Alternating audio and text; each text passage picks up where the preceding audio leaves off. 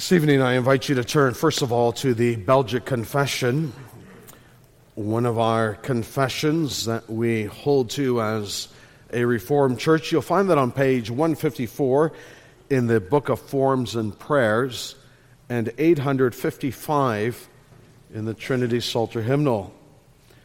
I want to read two articles. The first is Article 3 regarding the Word of God, and then Article 5, the authority of the Scripture.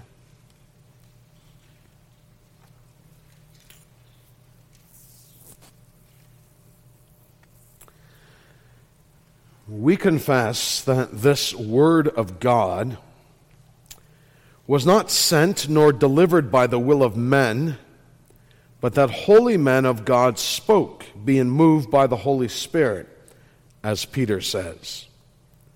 Afterwards, our God, because of the special care he has for us and our salvation, commanded his servants, the prophets and apostles, to commit this revealed word to writing. He himself wrote with his own finger the two tables of the law.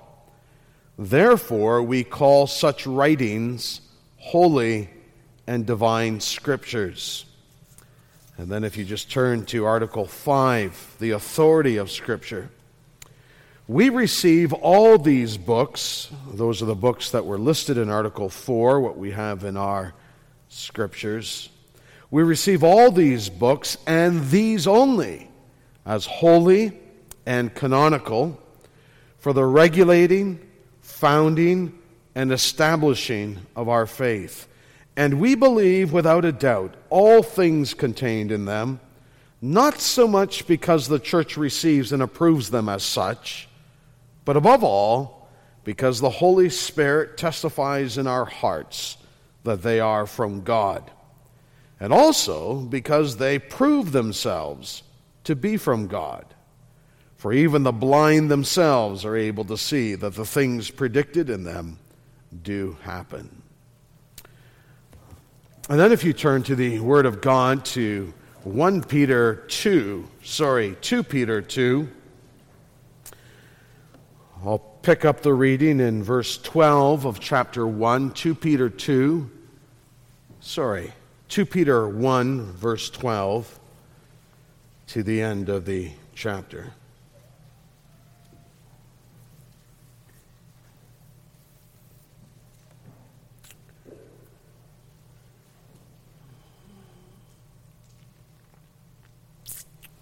There in verse 12, Peter writes, "Therefore I intend always to remind you of these qualities, though you know them and are established in the truth that you have. I think it right, as long as I am in this body, to stir you up by way of reminder, since I know that the putting off of my body will be soon, as our Lord Jesus Christ made clear to me. And I will make every effort so that after my departure you may be able at any time to recall these things. For we did not follow cleverly devised myths, and when we made known to you the power and coming of our Lord Jesus Christ, but we were eyewitnesses of his majesty. For when he received honor and glory from God the Father, and the voice was borne to him by the majestic glory, 'This is my beloved Son, with whom I am well pleased,' we ourselves heard this very voice borne from heaven, for we were with him on the holy mountain. And we have the prophetic word more fully confirmed, to which you will do well to pay attention, as to a lamp shining in a dark place, until the day dawns and the morning star rises in your hearts, knowing this first of all, that no prophecy of Scripture comes from someone's own interpretation. For no prophecy was ever produced by the will of man, but men spoke from God as they were carried along by the Holy Spirit." That's God's Word. Children, if I were to ask you who wrote the Bible, I'm sure most of you would say, God did. But if that's true, if God wrote the Bible, why then did I say we're going to pick up reading where Peter writes in 2 Peter 1, verse 12. Well, you say, that's because Peter wrote 2 Peter 1, beginning at verse 12 to 21. But I thought you said that God wrote the Bible. Well, yes, God did write the Bible. But man had a role to play in it as well, you say. So that Peter wrote Peter, and Paul wrote Romans, and Mark wrote the Gospel of Mark, but it's all the Word of God. It can be a bit of a perplexing question and can tie you into knots if you really allow it to, but it does point us to one of the most important works of the Holy Spirit of God. Over the past number of weeks, we've been looking at the great epochal event in the history of the church, the great day of Pentecost, when the ascended Christ poured out upon his church the coronation gift of the Holy Spirit. And we looked at what the significance of the day of Pentecost was, and what a privilege it is for us to now have the Spirit of the ascended Christ.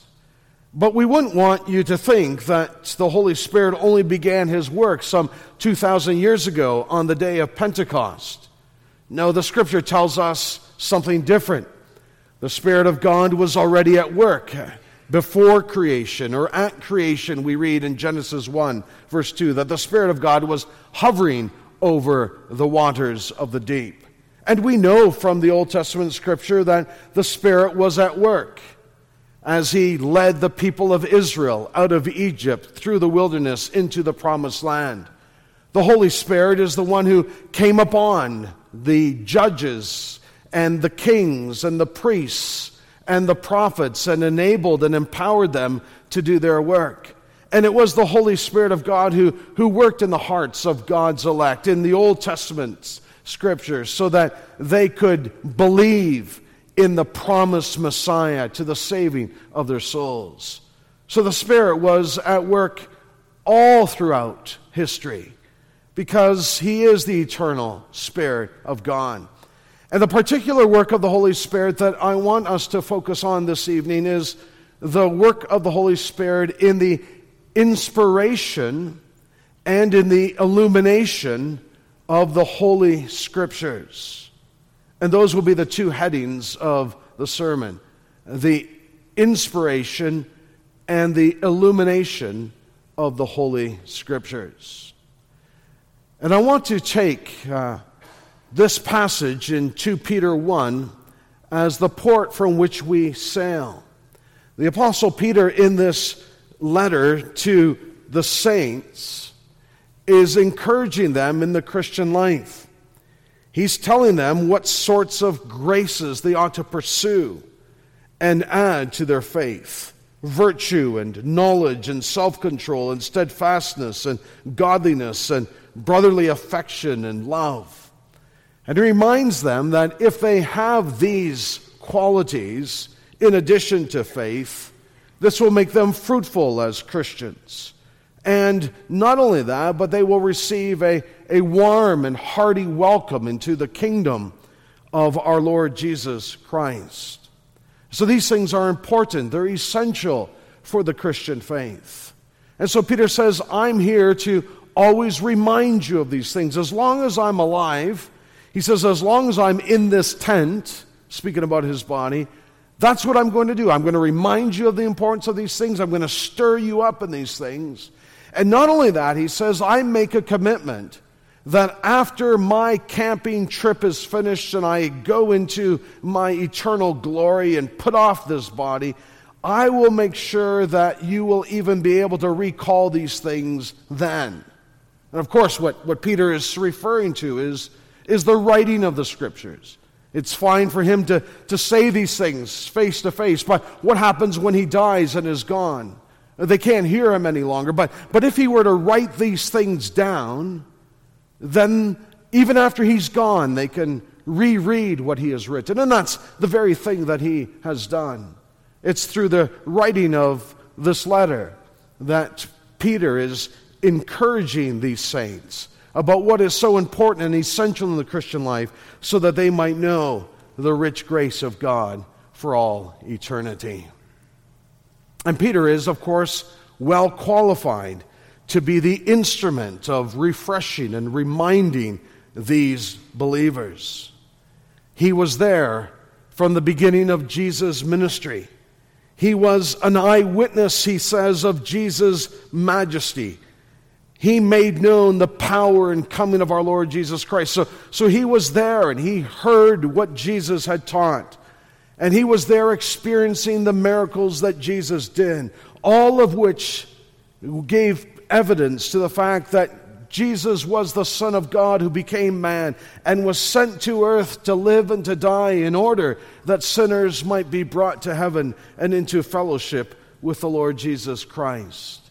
Peter says, I was there. I saw it all. What I'm telling you is not something I've made up. They're not myths. But I was an eyewitness of His majesty. I was there.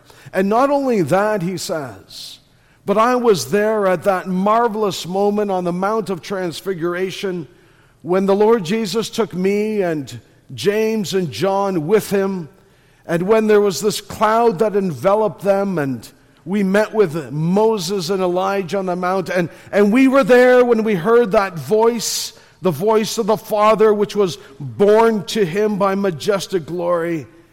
And we heard the voice say, "This is my beloved Son, with whom I am well pleased." We were there on that holy mountain. And so you can trust what we say. I'm not pulling your leg. I'm not making this up. We were there.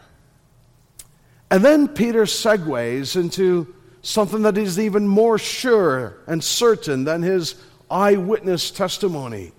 Notice what he says in verse 19 of chapter 1. And we have the prophetic word more fully confirmed, to which you do well to pay attention as to a lamp shining in a dark place until the day dawns and the morning star rises in your hearts. And so what Peter is referring there to is the Holy Scriptures of God. We have the prophetic writings. And because they're writings that is written down, they are of such value. They're even more valuable than just eyewitness testimony, because God has taken special care with His revelation and commanded His servants to commit this revealed word to writing. It is the written Scriptures of God that is the deposit of what we are to believe and how we are to live. And of course, when Peter here is talking about the prophetic writings, the prophecy of Scripture, he is undoubtedly speaking about the Old Testament Scriptures. What we find in our Bibles from Genesis to Malachi, or in the Hebrew Bible from Genesis to 2 Chronicles. They follow a different order. But that's what he's referring to, the Old Testament Scriptures. But the interesting thing is that Peter doesn't just refer to the Old Testament Scriptures as if there's nothing like them at all. In fact, if you go over to 2 Peter 3, you'll see that he links together the Old Testament Scriptures, the prophetic writings, with the apostolic teaching. 2 Peter 3, verse 1, "This is now the second letter that I am writing to you, beloved. In both of them I am stirring up your sincere mind by way of reminder, that you should remember the predictions of the holy prophets," that's the Old Testament, "and the commandment of the Lord and Savior through your apostles," that's the Gospels and what would become the New Testament writings. He links them together. He's not saying that one is more important than the other. Not that the Old Testament Scriptures have a higher value than the commands of our Lord Jesus through the holy apostles. No, they are on equal standing. You can see this as well at the end of the letter in verses 15 and 16 of 2 Peter 3, where Peter says, "And count the patience of our Lord as salvation, just as our beloved brother Paul also wrote to you according to the wisdom given to him, as he does in all his letters when he speaks in them of these matters. there are some things in them, that is, there are some things in Paul's letters that are hard to understand, which the ignorant and unstable twist to their own destruction. Now here's the important point. As they do the other scriptures. So Peter is equating the writings of the Apostle Paul that have difficult parts in them. He's equating them with the other scriptures. He doesn't say, people twist Paul's writings and they twist the Bible as well. No, he says they twist Paul's writings as they twist other scriptures, thereby saying that Paul's writings are scriptures along with the Old Testament scriptures of God. This comes out in a neat way in Paul's letter to Timothy in 1 Timothy 5, verse 18, where the Apostle Paul quotes the scripture. And notice what he says there, 1 Timothy 5, verse 18, "For the scripture says, you shall not muzzle an ox when it treads out grain, and the laborer deserves his wages." Now the first phrase, "you shall not muzzle an ox when it treads out the grain," is a quotation from Deuteronomy 25, verse 4, the prophetic writings, the Old Testament scriptures. But here's where it's interesting. The second phrase, "the laborer deserves his wages," is a quote not from the Old Testament scriptures, but is a quote from the New Testament scriptures, from the Gospel of Luke, chapter 10, verse 7, where the Lord Jesus instructs his disciples what they ought to do when they go from place to place. All that to say is that Paul puts on the top of these two quotes, "For the scripture says," the one coming from Deuteronomy 25, the other one from Luke 10, verse 7. And so in the New Testament understanding of the Bible, it is not just the Old Testament scriptures that are the words of God, but the apostolic writings are also authoritative scripture.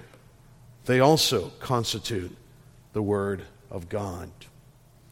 So what does what does Peter say then about Scripture?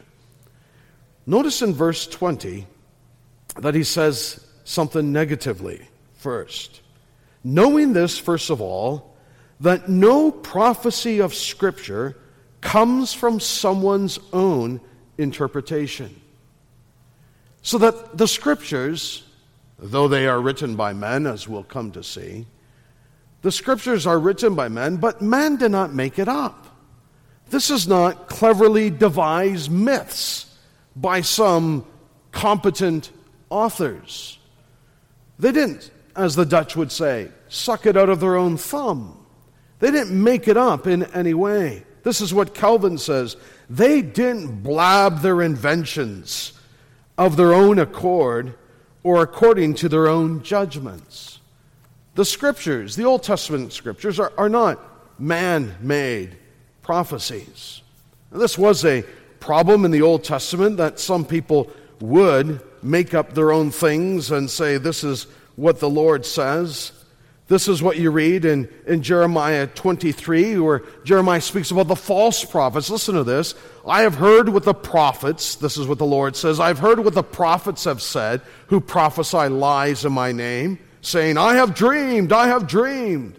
How long shall there be lies in the heart of the prophets who prophesy lies, and who prophesy the deceit of their own heart, who think to make my people forget my name by their dreams that they tell one another, even as their fathers forget my name for Baal. Let the prophet who has a dream tell the dream, but let him who has my word speak my word faithfully."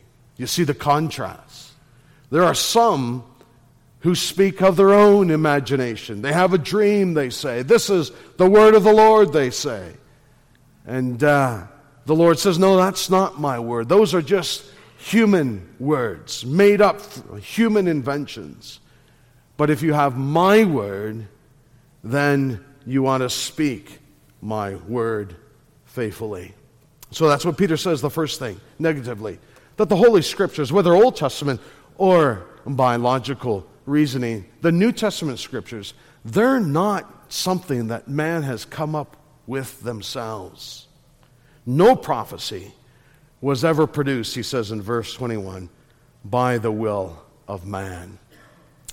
Then what does he say positively? So we know that the Scriptures are not coming from man, their own inventions. Well, then how do we have the Scriptures? Well, he goes on to say that in verse 21. But men spoke from God as they were carried along by the Holy Spirit. Men spoke from God. How? As they were carried along by the Holy Spirit. So that what we have in the Scriptures is the words of God. They didn't make it up themselves. They got it from God as they were carried along. And the word that he uses is for carried along is actually a maritime metaphor.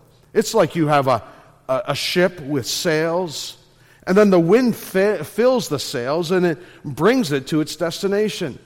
Well, this is what happened with these men. They were men who wrote the Scriptures, but the Holy Spirit of God filled their sails so that the words that they wrote were the very things that the Holy Spirit wanted them to write. So that, positively speaking, the Scriptures have come to us as men spoke from God, carried along by the Holy Spirit. Now, what does that mean in terms of the Bible that we have? Well, it does mean that it's legitimate to say that Peter says in 2 Peter 1 verse 12, or the Apostle Paul says in 1 Timothy 5 verse 18, or the prophet Jeremiah says this, or Isaiah prophesied about the coming of the Messiah. You can say all those things because it is true that holy men did write the Scriptures. But you shouldn't think that they wrote the Scriptures as if they were just robots or typewriters, for those who are old enough to remember what those things are, or keyboards, as if they just sat there at their keyboard and they heard the words come in and the words just went through them and they typed it out or printed it out on the scroll. That's not how it happened. These men were active in the writing of Scripture. They thought about things. They reflected on things. They rolled it around in their minds. They discussed it with other people. Remember how Luke says in the beginning of Luke's gospel how he did research into the life and ministry of the Lord Jesus Christ. So these men were actively engaged in the writing of Scripture. They weren't like our phones, you know, how you can speak to your phone and it converts it to text. That's not how the Scriptures were written, as if the men were just computers who had no engagement with the subject matter. No, they were engaged, heart and soul and life, in the writing of the Scripture. But the Holy Spirit of God so filled them and directed them that what Paul and Peter and Jeremiah and Moses and Isaiah and David wrote were the precise words that the Holy Spirit wanted them to write. See, God, of course, knew from all eternity what the Scriptures were going to look like, what words were going to be included, what was going to be said, what was not going to be said.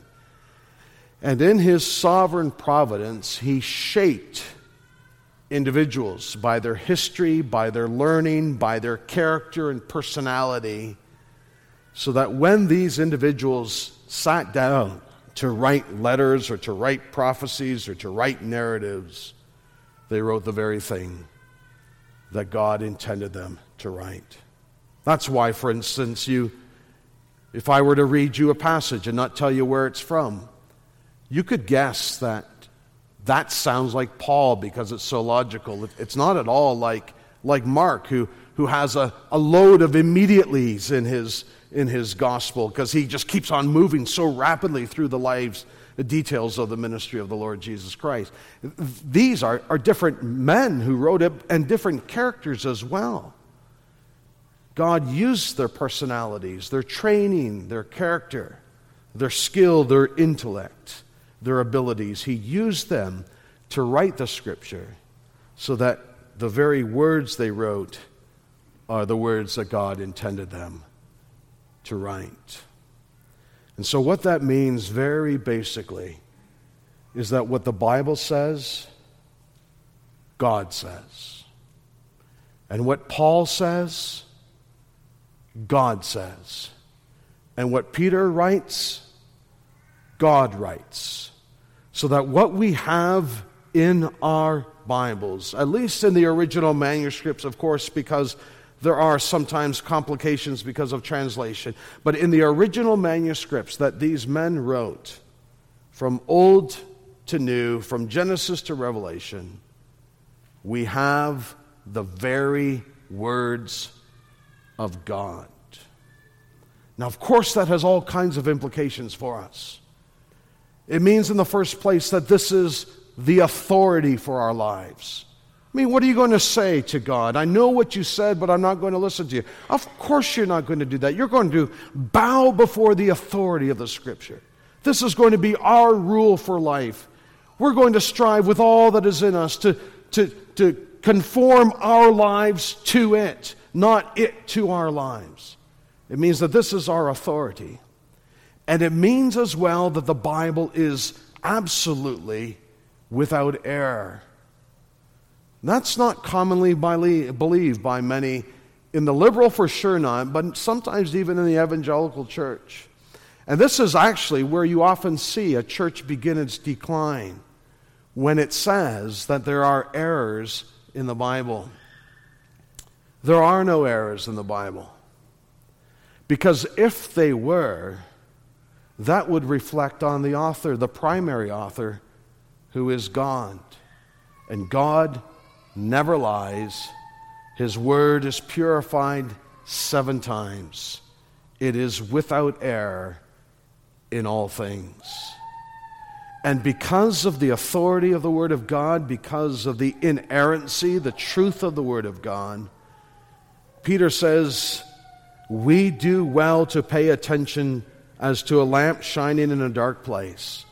That our lives ought to be saturated with the Scripture, because this is the only lamp we have in the world of darkness. Until that day when Christ returns in glory, when the day dawns and the morning star rises, then we will discard the Scriptures, because we will see our Lord Jesus Christ face to face. But until that day, we submit to this Scripture. And more than that, because it is the very words of God, we love the Bible, we adore it, we are thankful for it, and we order our lives in accordance to it. The Holy Spirit has inspired the Scriptures so that what we have, though written by various men over hundreds of years, what we have is the very Word of God. I don't know if you caught that this evening. I said we're going to read what Peter writes. And at the end of my reading, I said this is the Word of God. Peter wrote it, but it's God's Word. God's the primary author. Peter was the secondary author. But the Holy Spirit does more than that. I mean, this is a marvelous thing, because if the only knowledge we had of God was from general revelation, we would be a sorry people. We would be languishing in our sins, lost eternally, because we wouldn't know the way to redemption. I mean, the revelation of God in creation is enough to reveal God to the degree that it will condemn us. But it can never bring us to salvation, because it doesn't tell us of the mercy and grace of God in His Son, Jesus Christ. So the Scriptures are a wonderful gift to us by the Holy Spirit of God. But it's insufficient in and of itself. And so the Holy Spirit does more than just give us the Scriptures. The Holy Spirit also illuminates the Scriptures, or illuminates our minds, so that we receive the Scriptures, understand them, and believe them. There's a wonderful story in in the book of Acts about the Ethiopian eunuch. You know how he had come to Jerusalem to worship God, and now he was on his way back to Ethiopia. And he's in his chariot, and he's reading the Gospel of Isaiah, particularly Isaiah 53. This wonderful passage that speaks about the death, the suffering of our Lord Jesus. Like a sheep he was led to the slaughter, and like a lamb before its shearers is silent, so he opens not his mouth. In his humiliation justice was denied him. Who can describe his generation? For his life is taken away from the earth. I mean, we read that, we say, yeah, absolutely, that's our Lord Jesus. A lamb to the slaughter. It's a wonderful picture of our Savior, a wonderful prophecy of his substitutionary work on our behalf. But the eunuch didn't know that. And he says to Philip, he says, about whom, I ask you, does the prophet say this? About himself or about someone else? Like, who is this one who is led to the slaughter? Who is this person? And then Philip opened his mouth, and beginning with this scripture, he told the eunuch the good news about Jesus. That's wonderful. Without Philip, the eunuch would have remained in ignorance and in darkness and therefore in bondage. But what is so fascinating is, how did Philip know to go up to the chariot? Well, we read that, verse 29. And the Spirit said to Philip, go over and join this chariot. It is the work of the Holy Spirit to raise up pastors and teachers in the church, to open up the Scriptures, to explain the truth of the Word of God as it's embedded in these sacred pages. It's a gift to the church, a gift of the Holy Spirit. I mean, Christ ascends to heaven and he sends down his Spirit, and the Spirit works in the hearts of men, convicting them, bringing them to the Lord Jesus, but also placing upon them a burden to study the Word, to obey it, and then to teach it to his people. And so the Spirit is needed to open up the Scriptures, but even that is insufficient. The Spirit of God is also necessary to help us to understand the Scriptures in a believing way so that we embrace the Lord Jesus Christ as our Savior. It might be hard for you to imagine not having the Holy Spirit of God as you read the Scriptures. But there are people who can remember that. Before they became Christians, they would read the Scriptures and it wouldn't make any sense to them. I mean, they could understand the stories and the details, but the picture of who they were and who God was, it just didn't click. They just had no understanding. Until one day, all of a sudden, it seemed like the light went on. And they said, aha, I get it now. Now, why was that? Was it because their teacher was particularly competent that day, or he had a neat twist on things that just made it clear? No, not only that. Perhaps that was part of the contribution, but not only that. It was rather that the Holy Spirit of God opened the eyes of that person so that they began to understand and see the glory of God in the face of Jesus Christ, his Son. That's what the Apostle Paul is talking about in 1 Corinthians 2. You remember how he starts that chapter by saying that he decided to know nothing among the Corinthians except Jesus Christ and him crucified? So he preached the gospel of a crucified Savior for sinners. It says, but that wasn't sufficient. He could preach all day and all night, but that wouldn't change anyone unless the Spirit of God was at work in his hearers. Because without the Spirit of God, the gospel makes no sense. This is what Paul says. He says, the natural person does not accept the things of the Spirit of God, for they are folly to him, and he is not able to understand them because they are spiritually discerned. That is, you can only understand the Scriptures. as it teaches Christ, when the Spirit of God works in your heart and opens your eyes and opens your ears and opens your heart, it is a work of the Spirit to give you insight and understanding of the Word of God. Why is that? Well, because who knows a person's thoughts except the spirit of the person within, which is in him? So also, no one comprehends the thoughts of God except the Spirit of God. And Paul says to these Christians who have believed, now we have received not the spirit of the world, but the Spirit who is from God, that we might understand the things freely given us by God. So the Spirit gives us the Scriptures by inspiration, so that we have the very words of the living God in our hands. And then the Spirit sends preachers, raises up pastors and teachers to teach His Word.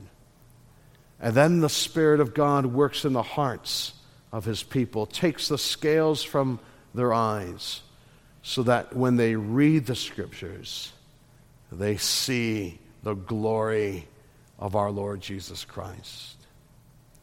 It's not our competency, either in teaching or in understanding.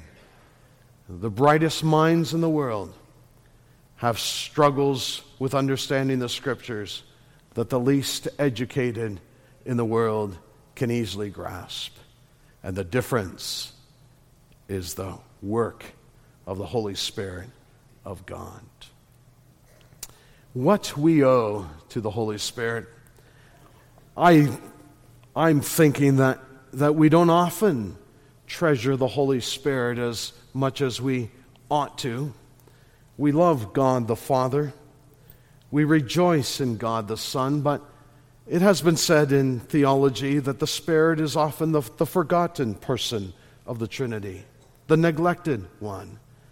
But what do we owe to the Spirit of God? Without the Holy Spirit, we'd have no Scriptures opening into us the wonder of the grace of God in Jesus Christ, who desires to make friends with sinners.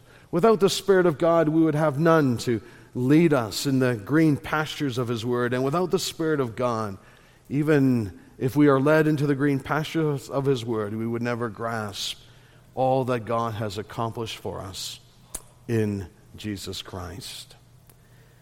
It was Samuel Rutherford who said, I don't know which persons of the Holy Trinity I love the most, but I know I need them all.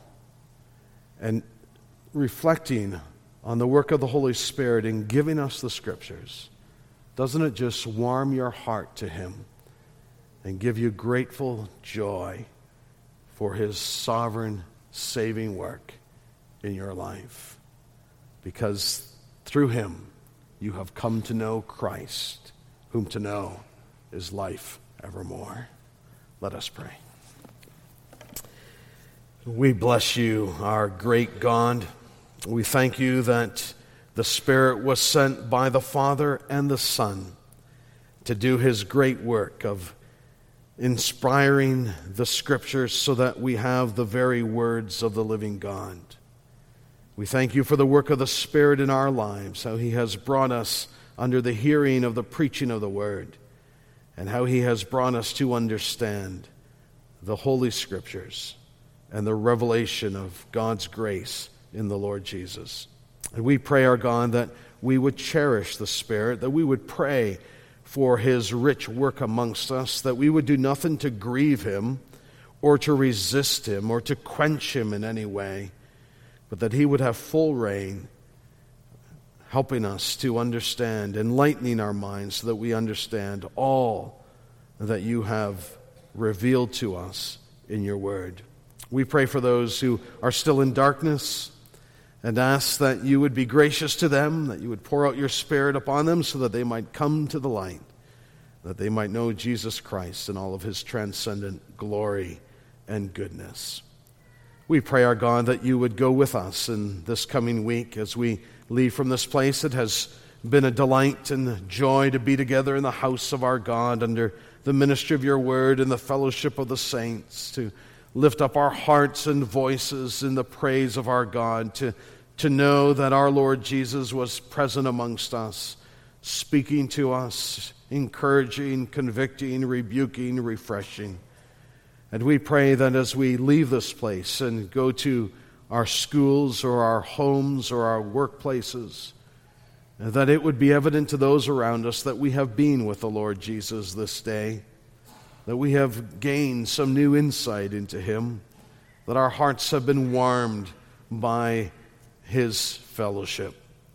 And we pray that you might give us words to speak so that we might tell others of our Lord Jesus Christ and live a life that is different from the world so that we might testify to your saving grace.